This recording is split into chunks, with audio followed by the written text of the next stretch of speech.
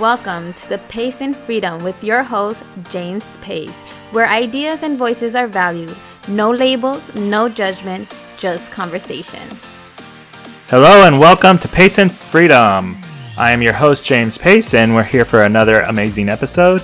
And I have with me another amazing guest, and she has been on this podcast now a couple times. This is her third time on, and that is the amazing Stevie Madison, and we're going to be talking about decriminalizing sex work.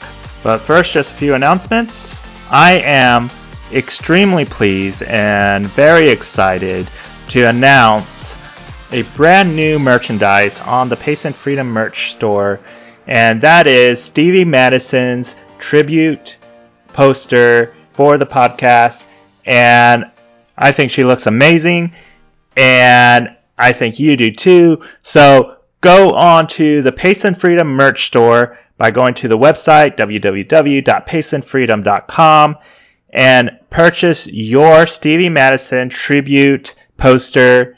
We have different sizes, differently priced, and they look amazing. So again, go to the website www.paceandfreedom.com.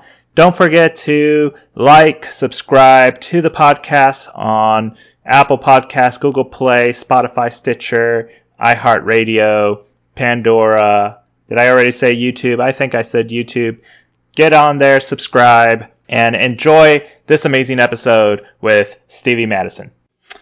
All right, welcome to another episode of Pace and Freedom. I am your host, James Pace, and this is part 2 of the episode that we had with Stevie Madison named Sex Work, and what we'll be talking about is sex work and about the legalization and or decriminalization of the sex work industry, and kind of tune in more into some of the things that we talked about already as well, and kind of expand on them. So I want to give Stevie a reintroduction to our listeners, just in case they didn't listen to the first part. Stevie, welcome. Hi. Well, thank you. So I'm a sex worker in Southern California. I've been in the industry for about 2 years now, and yeah, I love it. I love what I do. And you know, that's going to come across as a shocker for a lot of people, you know, that will listen to this podcast, because there's this idea that, you know, the sex work industry is this criminal, violent, dangerous, dark industry, and that people are being abused and coerced and extorted, and, you know, just this horrible thought to a lot of people. And here you're saying, I love this job. So tell us a little bit about what you feel and what you know is the truth about this industry. Yeah, there's definitely a lot of mistruths and misconceptions and misinformation going on out there. A lot of stigma that's just so inaccurate to the truth of how it really is. Not saying that violence or abuse doesn't exist, but that violence and abuse can exist in literally any workplace. I've experienced some pretty bad sexual harassment in my office job. So, you know, for people to say that it's particular to the sex work industry is not necessarily true. The criminalization of that definitely makes it worse. But, yeah, I mean, it's really an industry. It's a service of, like, love and compassion and intimacy. And people just don't get that. They can't see past the stigmas and, you know, the misconceptions about it. They just are so focused on what they think they know about it, and don't kind of challenge themselves to find out, you know, what the truth really is. So it's unfortunate, but that's what we're all working to bring into the light. Right. You know, I like what you said about, like, there's these issues that already exist in other regular, what we consider normal, quote unquote, jobs, right? And oh yeah, I was actually talking about this, as you know, I had a conversation with one of your customers or clients or beneficiaries, as I like to call them, and that episode will be coming out after this one. And we were talking about how, when I was in the service, women in the Navy or in any branch, they experience a lot of abuse at times. And, especially when they go out on deployment. I mean, we've heard about on the news back a few years ago where there were in a Marine unit, they were abusing women, taking pictures of them nude, spreading them on the internet. Oh my gosh, yeah. Without their, permission, without their consent. And I remember about, these sex rings that were happening on ships, and these women were not voluntarily. Yeah, they weren't consenting to that. Right. They were being forced. That's horrific. By That's so horrific. Exactly. And this is in the service. Yeah. So to say, oh well, this is an isolated issue in the sex work industry is just absurd, and to criminalize it because of that is, for me, besides unconstitutional, it's immoral, in my opinion.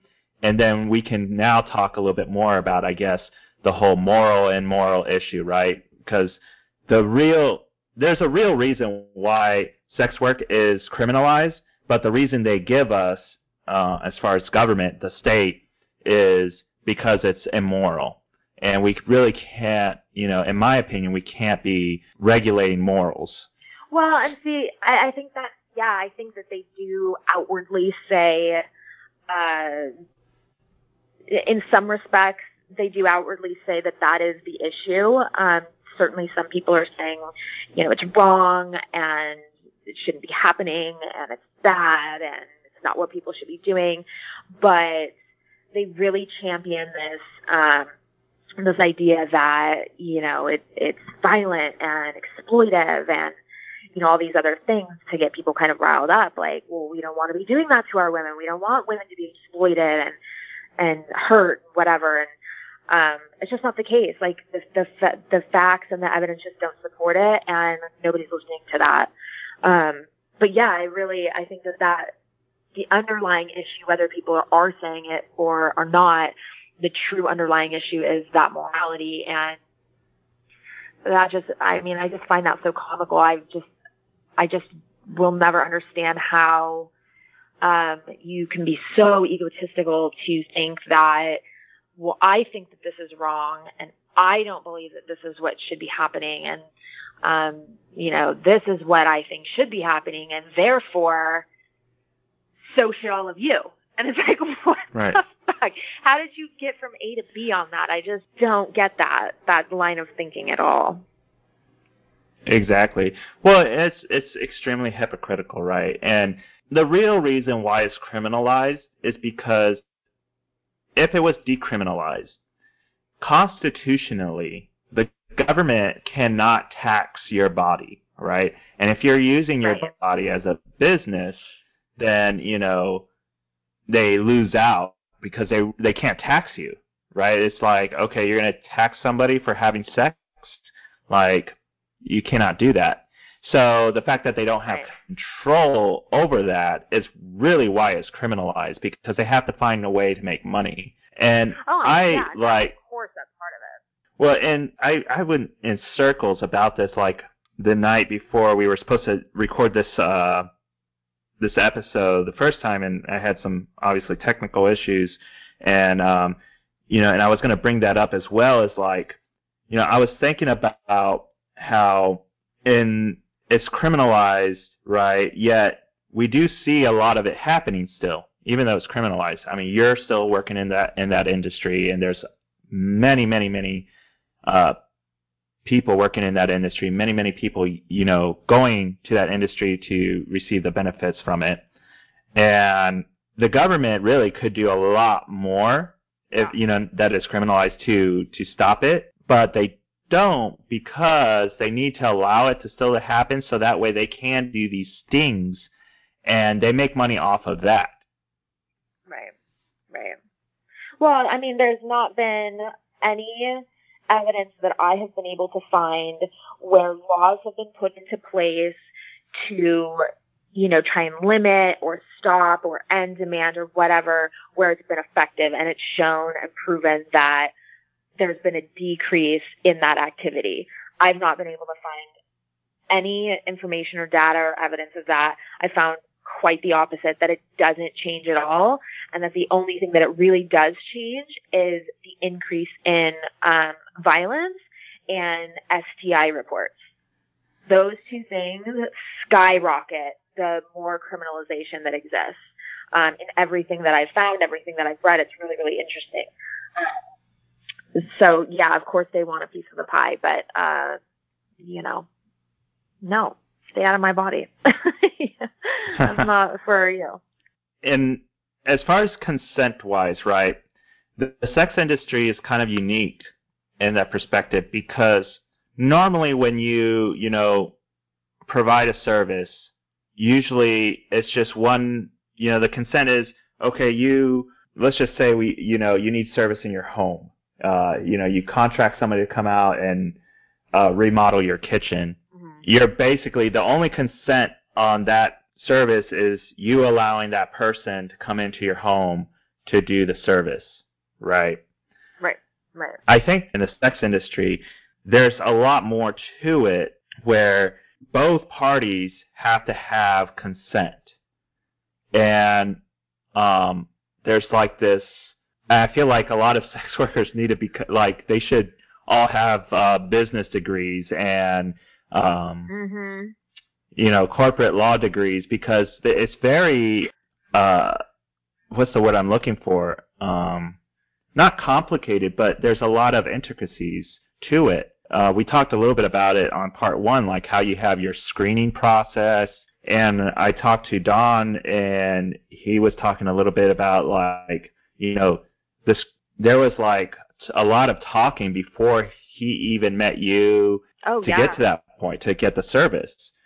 And you don't see that with any other service. So if anything, decriminalized, it would probably be the safest industry to, and the safest service ever. It would definitely be, I don't know if I would say it would be the safest, because there's always going to be, there's always going to be predators. That's just, unfortunately, the nature of the world. But right. Immensely safer, yeah. Like, even as we're talking right now, I still have these things up on my laptop here, and I have like one eye on this conversation and one eye on this information, because it's so interesting that, I'm reading here that, after they passed SESTA-FOSTA in April of 2018, one of the big effects of that was providers' screening processes they really had to sacrifice their screening processes and had to take major risks just to keep the work coming in, because it was criminalized on so many different sides and so many different angles. And, so providers themselves were having a hard time making ends meet, and the clients were afraid as well. So it was just this perfect storm of everything really going downhill in that regard. But, immensely safer, absolutely. And, you bring up that point, right? Because it's criminalized, because there's a prohibition. I mean, throughout history, we've seen nothing but prohibition causing more problems than good, right? We saw it in the 1920s when when we had the prohibition, the alcohol prohibition, for 10 years. It was probably the most violent era of this nation. you know, for something as simple as alcohol, right? And, you know, some of the issues with it was you still had people making alcohol, and they were making it very unsafely and very unhealthy, and it caused a lot of health problems into people because the amount of alcohol wasn't regulated. It wasn't, you know, and they were using ingredients that were toxic because they couldn't get the ingredients they needed because it was illegal. The process was a lot more dangerous to make alcohol. And then on top of that, you had turf wars, you had gang wars. Yeah. You know, so, and that's where I see when people bring up, oh, you know, the sex work industry, you know, is criminalized because there's all these dangers and because you have these pimps exploiting sex workers. Yeah, well, that's happening because of the prohibition, right? If it was out in the open, you wouldn't have exploiters readily, you know. Exactly. Exactly. Like in New Zealand, where it is decriminalized, there's been a major decrease in violence. There's been a major increase in providers reporting, you know, additional human rights. Just the safety all around has increased because, yeah, you don't. It's not being forced into the shadows where people don't even just feel like they need protection. They need protection, or they need support, or they need that extra whatever. It's just, you know, the whole idea of prohibition of anything is so ridiculous because people are going to do what they're going to do. And to think that you have the power, the manpower, the energy, the resources, just everything that goes into upholding a prohibition, to think that you've got that and you're going to really, you know, stop it in its tracks is just like, why? I don't understand. Like, that it's never worked. It's never going to work. People are always going to do what they're going to do. So why not accept that and then figure out how to make it safe and viable in the best way possible for those people. Right. And, you know, you and I have been throwing out these words, legalization and decriminalization, in this conversation. And I think, you know, for the listeners, I think a lot of them won't know the difference. And, you know, you and I have talked about it offline a little bit about it. And I think you have a pretty good grasp of the difference. Would you like to share that with us? Well, yeah. So, legalization would mean there would be a lot of regulations put on it, things like licensing, you know, zoning, where it can be done, how many licenses are available, and what parameters you can do it. It would be made, you know, it would essentially be on public record. You know, that's another issue of it as well. Going to rent an apartment or going to apply for a civilian job. If you are holding like an escort license and you go to apply for a job or an apartment or whatever and they do a background check, the stigma is still going to exist, unfortunately. That's just going to take time, and that's just on a human level. But, you know, I can totally understand why people don't necessarily want to be that out and that open because that stigma exists. So legalization causes, many, many problems. That's one of many, but decriminalization would mean there wouldn't be any of that. That you would essentially, like a hairstylist who does hair out of her home. Same concept. You know, you're just free to do as you please. You're free to run your business as you'd like, or a housekeeper who, you know, the housekeepers that leave business cards on your front door. Same idea. You can market yourself how you want. You can, or not market yourself how you want. You can, you know, work where you're comfortable, where you're safe. You can set your prices where you want. You know, so there is a big difference. And, you know, legalization has not shown the areas where it is, you know, kind of legal, partly legal. It's not shown any major decrease in violence. It's not shown any major decrease in, STI reports, not, which I want to touch on that too. Like, at the end of when we did the premiere episode, when I did the premiere episode with you, kind of at the very end there, Andrew was, when we were talking about Trump, Andrew was like, right, had unprotected sex with a porn star. And I was like, hold right the fuck up. First of all, I mean, the stigma in the tone of his voice and what he said, I know exactly what he was getting at. And if you want to talk about why Trump is such an awful person, like, let's go there. But there's not necessarily, like, the civilian population in the reports of the STI reports in the civilian population versus the sex work population. There's a big difference there as well. So, we're not all running around rampant, just STI ridden. That's a huge misconception. We're, as someone said to me, oh, well, yeah, I want to use a condom because you're a professional. And I was like, yeah, I am a professional, and that's why you're going to use a condom. Like, that's exactly right. So, it's just, yeah, there's a big difference there. I'm sorry, I went on a little tangent, but no worries. The legalization does not add to the benefits of our lives, our livelihood, our ability to work and function like people might think that it does. Decriminalization is, what we need. Is what we need, right. And it's what's been proven to work. Something that I've noticed about, something that was criminalized, then they legalize it, right?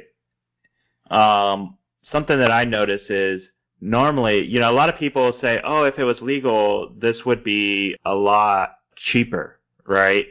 And something that I've noticed is the contrary. Whenever something was criminalized and became legalized, I've noticed that the cost of it becomes a lot higher.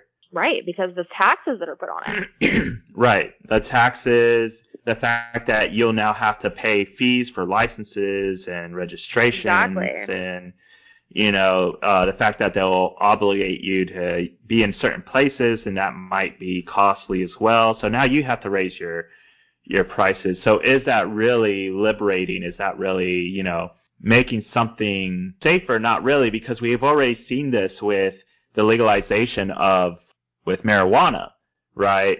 They legalized it, and for a little while there it was fine because the taxes weren't they were high, but they weren't absurd, Right. And then all of a sudden, California decided to raise it even more, and what happened? People started going back into the dark and selling it because they still have to make their money, and now they're selling it illegal, and now there's dangers again because it's in the dark. So I don't feel like legalization, in my opinion, would be any benefit. Is it maybe a start? I wouldn't even say that because, again, the government still has control over your life of something that is completely victimless, if it was decriminalized. And it would be much safer if it was decriminalized because now you have that protection of the other laws, right? Like kidnapping, bodily harm, right. Sex assault. You're now protected by those laws. As of right now, you're not. Right. And I was reading this study that was done and all this data that they had put together, and the Swedish model, where their goal was they were trying to decrease sex work activity, and they criminalized the clientele, not necessarily the sex workers, and it did not decrease the activity whatsoever. But one of the interesting things that I read was that of the 29% of people who reported violence against them, only 2% that they would report it again in the future, because they still were there was still that prejudice. They were still not safe. They were still not being treated like human beings. So even where it's kind of kind of legal or kind of decriminalized, that doesn't go away. The prejudice and the stigma. So, yeah. Now, and correct me if I'm wrong, because I may be, I usually encompass the sex work industry, as, what you do, where you provide this one-on-one service, and then there's the pornography, there's the entertainment there's area. So many facets of it. Yeah, there's right. so many facets of it. And not everyone is full service. Yeah, right. For sure. So with that said, I want to bring, because a lot of people are going to be like, they're just not going to be able to get this across them. They're going to put this wall and say, I don't care what James and Stevie say. I can't help but think about the young girls, the underage girls that they're like, abusing and stuff. And what I would like to say to that is, I don't find human trafficking under the umbrella of sex work. That's a whole separate thing, because... No, and that is... Sorry, go ahead. No, go ahead. Yeah, I think you're going to go right into what I was going to say. So, go ahead. That's a huge thing that they use to, again, champion against sex work. They lump it all into one category, and it's not the same. If anybody thinks that we are not vehemently against trafficking and pimping and things like that, like, you're insane. And we're so against it, more against it than the average person, because we experience it, because it's so right in our face, because it impedes on our industry. But no, they try to clump that together, and it is not the same at all. There's a ton of anti-trafficking organizations that are work for anti-trafficking, that are also championing for decriminalization of sex work. They understand the difference between consensual sex work and actual trafficking. The statistics on trafficking are all fucking wrong, and what you're sharing in the media is total bullshit. This information is just, it's out of control. Sorry, it makes me upset. It's like so wrong what they put out there, and they try to, it's just that vitriol and that alarmist, and you know how the media is, right? They're right. scared and riled up, and just, it's not correct. It's not correct at all. It isn't, and it's almost like insulting, And I think about back when, before I became a libertarian and I was a neocon, and I remember this situation, because it is hypocritical. I will accept that I was a hypocrite back then, And I may be a little hypocritical at certain things today. I'm still learning. I'm still being enlightened, right? But back then, I remember, as a young, I joined the service very, very young. I joined the service at 17, and I did all the same things that young service members did: drink, party, and go do all these things that I think is way worse than some of the things that, we criminalize. And I remember, when we would go to the club and we would drink and stuff, we would go to a strip club afterwards, right? Mm-hmm.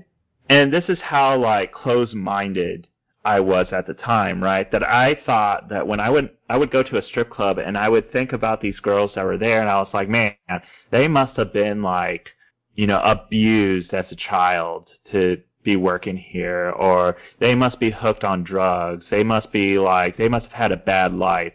And this is just the idea that people, the general population have of the sex work industry. They think about this, about the porn industry, about your industry, about, like, even the massage parlor industry sometimes. And it's this idea that the people in the sex work industry, that the providers, are lesser than, right? Which is very insulting. Yeah.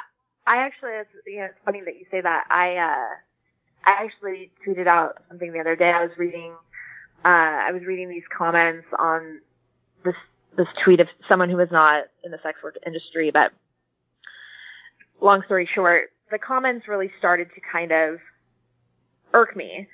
And I tweeted out something like, oh, we want equality for women. Ooh, but like not those women.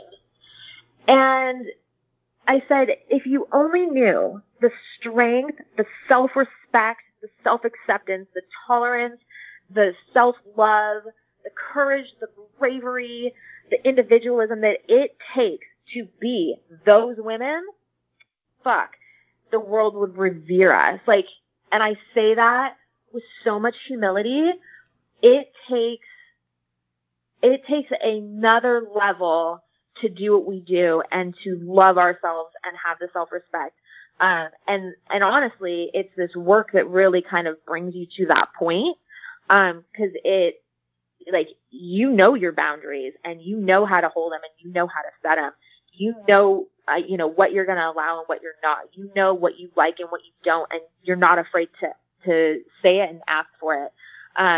So not only do we have these really high standards and choices in our work, but it bleeds over into our personal lives, and that's a conversation we have a lot, where it really forces you to have these really high standards in your personal life as well. Like, I wouldn't take somebody talking to me like that in my job. Why would I let my cousin over here talk to me like that? Hell no.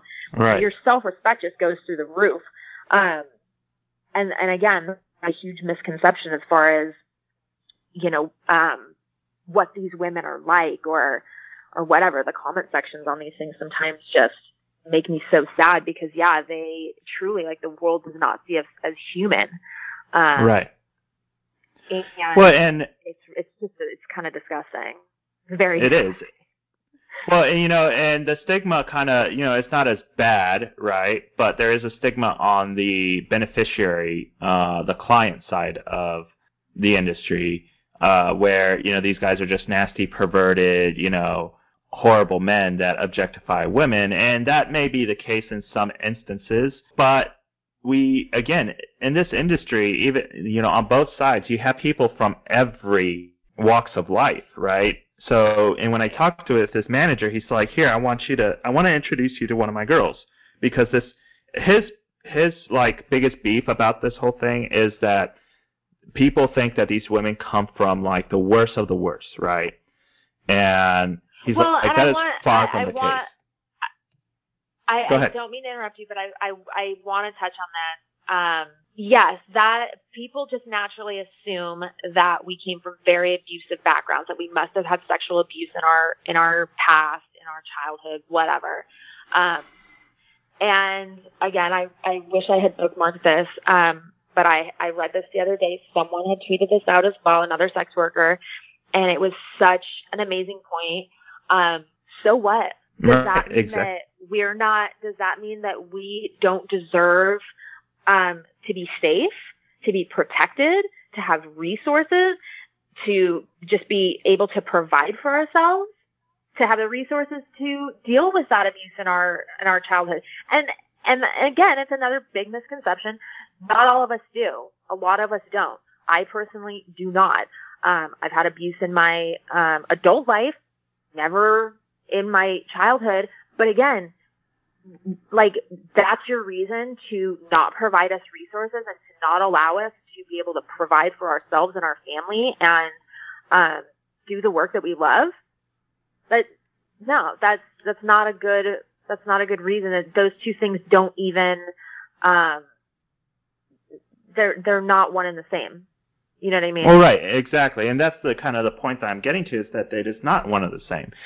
You're working in an industry, like you said, that you love, and that it provides for you and your family, and nobody's getting hurt in this unless you get the abuser or the predator, and that's because of the criminalization part. Because whenever there's something like this is criminalized, it opens the door for these predators because they know that it's not going to be reported.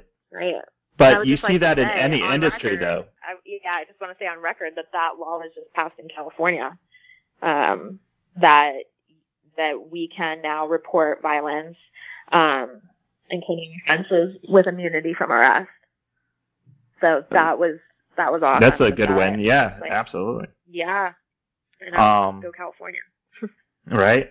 But, you see this with any industry, even the legalized ones, right? You're always going to have some predator or some abuser in any industry. Again, like I was talking about, in the service, I can't even count with my fingers and toes of how many cases of where higher ranking military members would sexually abuse lower ranking members in exchange for, better evals, for promotions.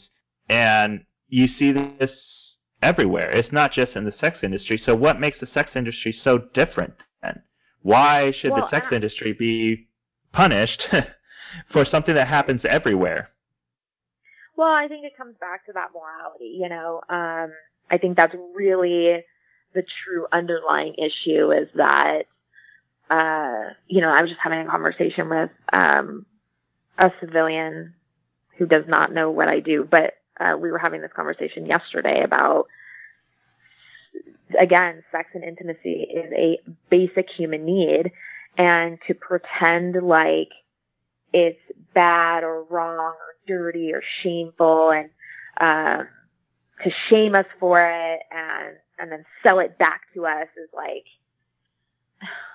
I mean, we're all really, when we're living under that guise, it's really just kind of self-torture a little bit. You know what I mean? Like, right.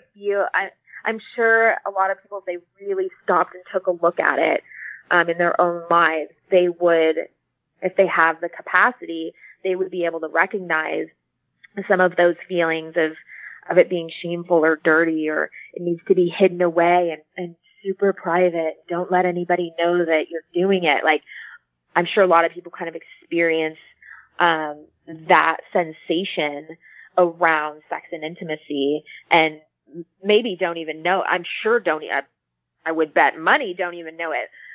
But if they stopped and kind of had some awareness about it, like, whoa, like, why, where does that come from, really? I was laughing the other day, like you were saying, these things happen in, everywhere. This has been on my mind a lot the last couple of days. It happened a couple months ago, but at my civilian job, there was a male, and the civilian job I work in is, I would say, 99% female. And there was a male who, like, it was common knowledge. It was an open conversation about the way that he treated women in the office, the way he treated female clients. It was really, really, really bad. This guy is a walking lawsuit waiting to happen.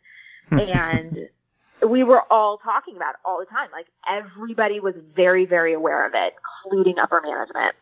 And he stuck around for years, and he finally left a couple of months ago, and he was texting me quite a bit. He wanted to come back into the office to specifically see me. And I told my manager, I said, I don't, we're all aware of what went on, and we're all aware of, the inappropriate behavior. I was not exempt from that, and I do not want to see him as a client. And her response to me was, oh, I would never make you see somebody you didn't want to see, but he's a client and he refers a lot of clients, so I don't want there to be any bad blood, and I just ask that you handle it professionally. Like, I was and this manager has avoided me like the plague since then, which is fine by me, because I was so appalled by that kind of a response in this societal climate, in a company that's majority women, that's super reputable. I was like,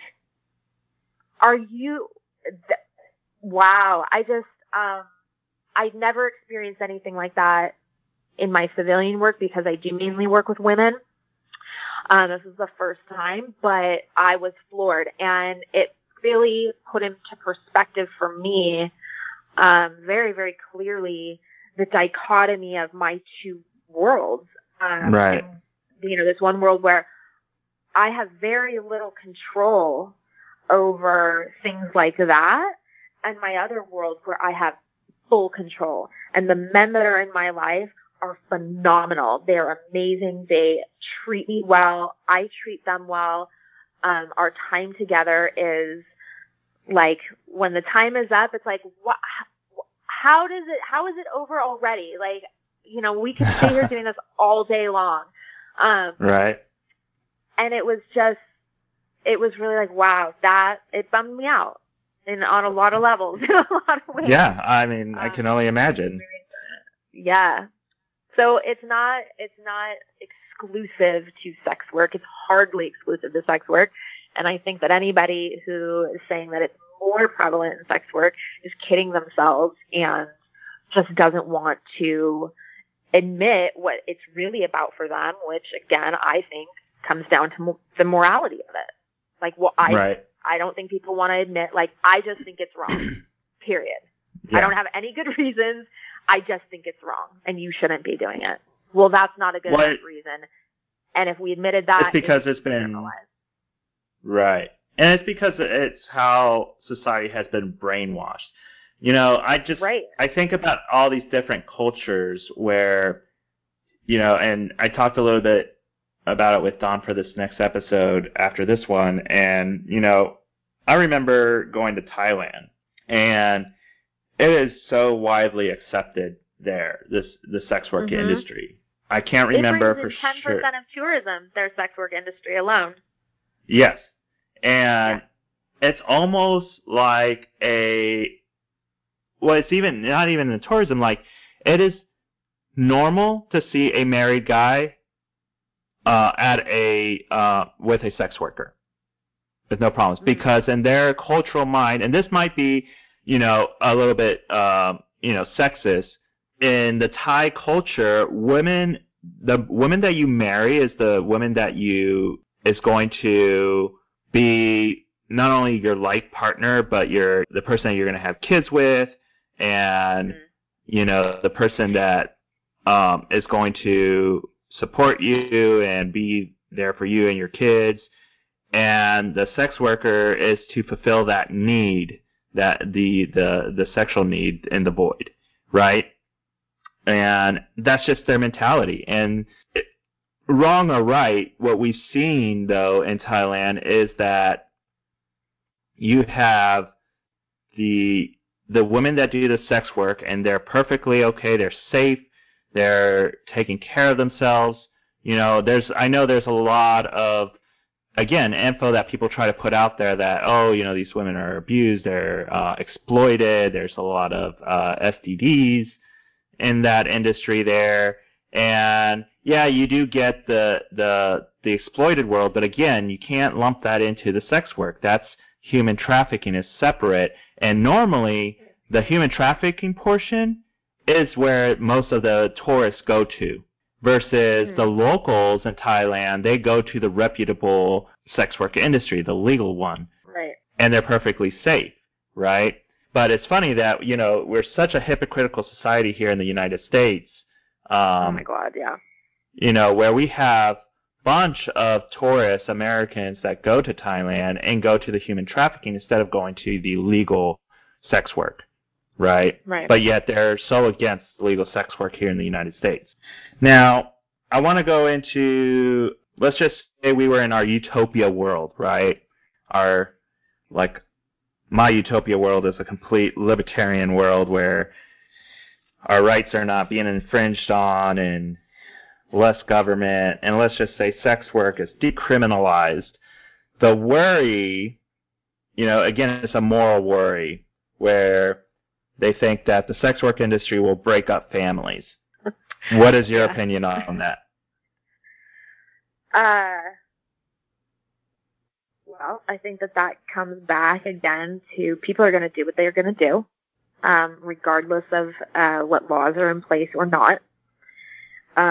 People are going to make their own choices, and they have their own free will. There's quite literally nothing we can do about that. As far as breaking up families, I think I mean, we are not breaking up families. Let's just be very, very clear about that.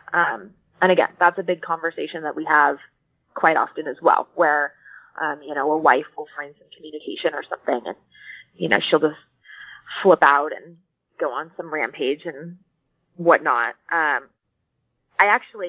will say, I've actually seen more stories, kind of more retelling of experiences of providers who've been confronted by wives where the conversation or the situation ends like really beautifully, and the wife kind of ends up being like, I know it's not your fault. Like, you didn't seek out my husband. You didn't, this is not you. This is a choice he made.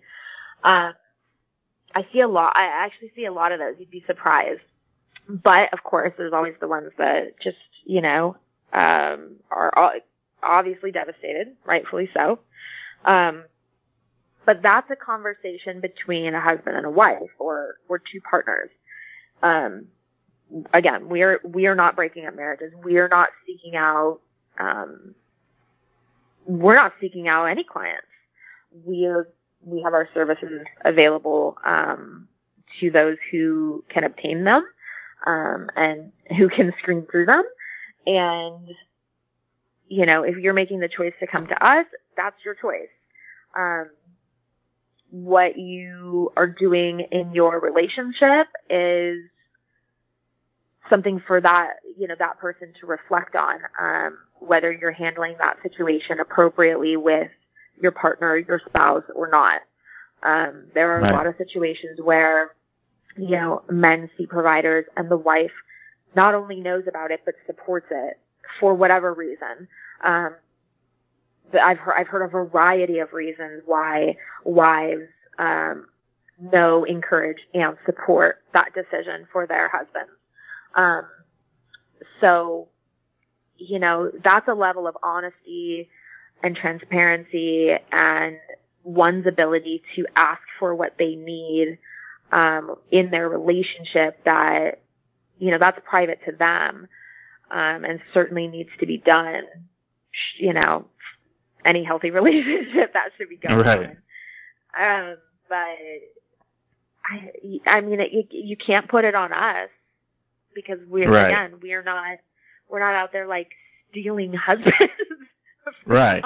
Well, and I mean, what are you going to do? Are you going to screen them and find out if they're married, and if they're married, refuse them service? I mean, in what industry? Again, that's policing morality. That would be us policing morality. Like, oh, well, you're married, you shouldn't be doing this. Like, who are we to say? We're clearly very liberal. We're clearly have some very different ideas about sex and intimacy, obviously. So who are we to say what other people should or should not be doing in that realm?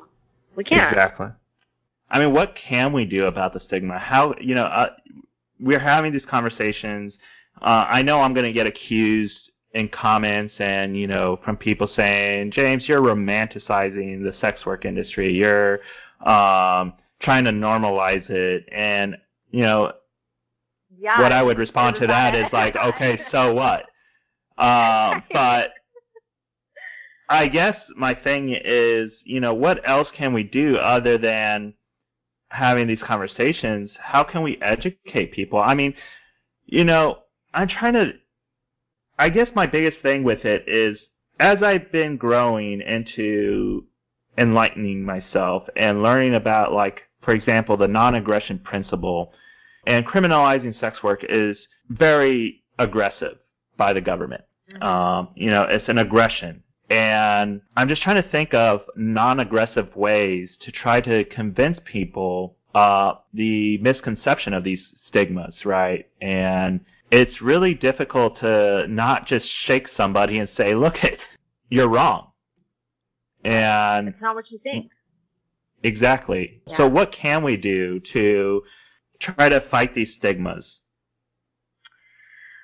Oh, that's a great question. I mean, in my little corner of the world, like, I'm totally out to my friends and family. I think that's that's a first step, but it's not for everyone. Not everybody has that ability, that desire. It's a very, very, very personal choice. So, and it's certainly not the end all be all, of course. I mean, I think that's the thing, though. I think it just I think it just needs to be a conversation, a constant conversation, and to be bringing these things to the world stage and on an individual level. I think, what is that quote? If you want to change the world, it starts with you, or right. I butchered that, but that's that general. You're close enough.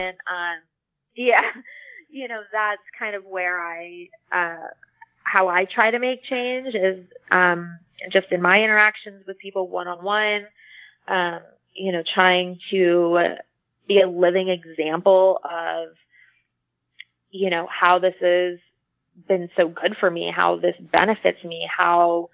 But that poses a big risk for you, though, right? Yeah. Yes. I would say every time that I'm asked to, like, can we meet for dinner by like a family member or something, I'm like, oh fuck, Here we go. Like, shit, I'm going to, get it again. Because occasionally I do, occasionally somebody will be having a bad day and like, I'm a really easy target, as far as like, if they need somewhere to just let it out, that's a really easy scapegoat to use. So I do get it from time to time, but I'm so secure. I really grappled and fought with my own belief systems and my own values, to find what I really believe and find my truth, like, for real. I'm so secure in my truth, what I know to be true, what I know to be my passion, what makes me happy, what I believe, what I don't believe, that I can handle that. I can handle when I get that fire, but it's hard. It's super hard, and it takes time. I just that stigma. That's a tough one. I mean, it has happened before, I mean, we see with the LGBT community, mm-hmm. where there was a huge stigma there, and we manage. I mean, it's not completely overcome, but we're so close to overcoming that stigma. There's been a lot of change. Yeah, there's been a lot of change. Well, I almost said that too as I was thinking about it. Like, I'm not so much a proponent of this in my personal life, but I almost said that, like, you almost have to just, like, fucking force it on people. like you're gonna hear this, and like you're gonna see this, and we're gonna shine a huge light on it, and we're gonna be super loud and super out there and super present, and. And that's the LGBT community did that. Like, they were like, no, you're gonna accept us, and they fought like hell. Right. I mean, for now decades, they did have, right? but they had an advantage over the sex work industry because it wasn't necessarily illegal to be gay or a lesbian or a transsexual. It was just very stigmatized. To the point where, it was. They weren't getting protected.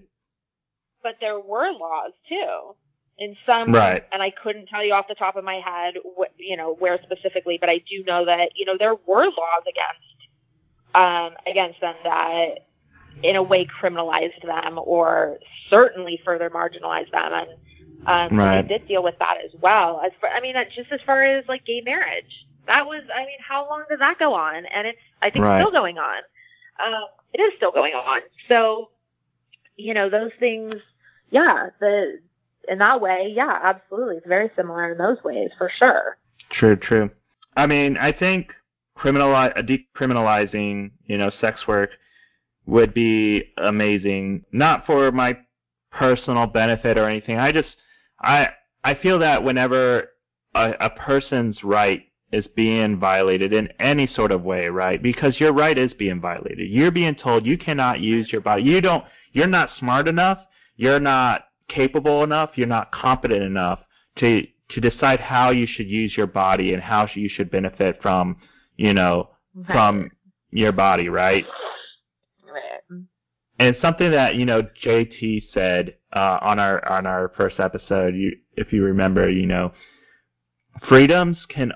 already born with your freedoms. Freedoms can only be taken away, and that's exactly what this is, right? You were already born with the freedom to do this, and it was taken away from you. And if people cannot get mad at that simple fact that somebody has taken away a right, a natural right from you, I just don't understand.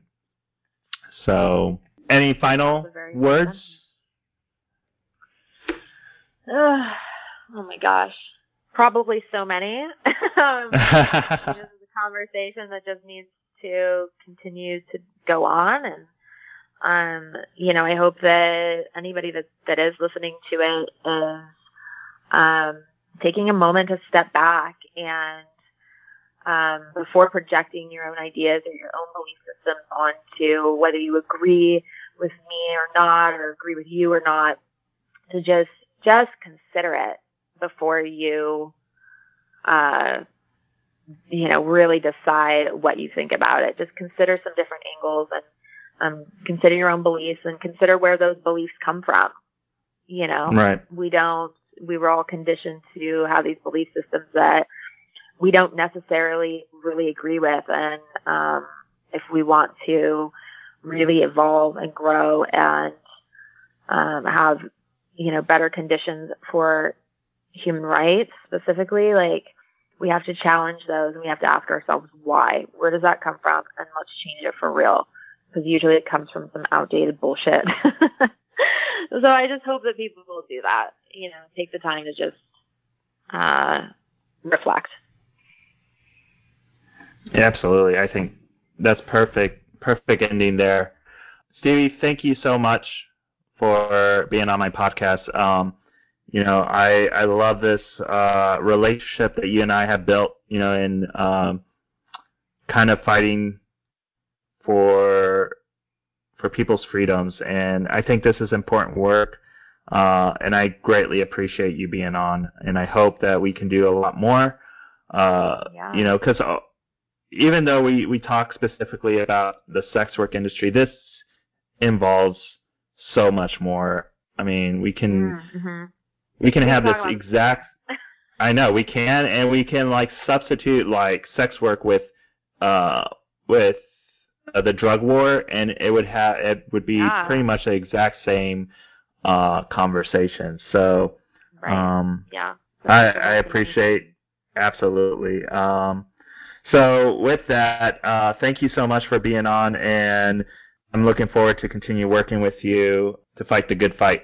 So. Yeah, same. Thank you so much. So that's all we got for today. Don't forget to subscribe, like, share, leave feedback, review. Visit www.paceandfreedom.com to check out all the episodes. We're on Apple Podcasts, Google Play, YouTube, Stitcher, Spotify, and finally on iHeartRadio.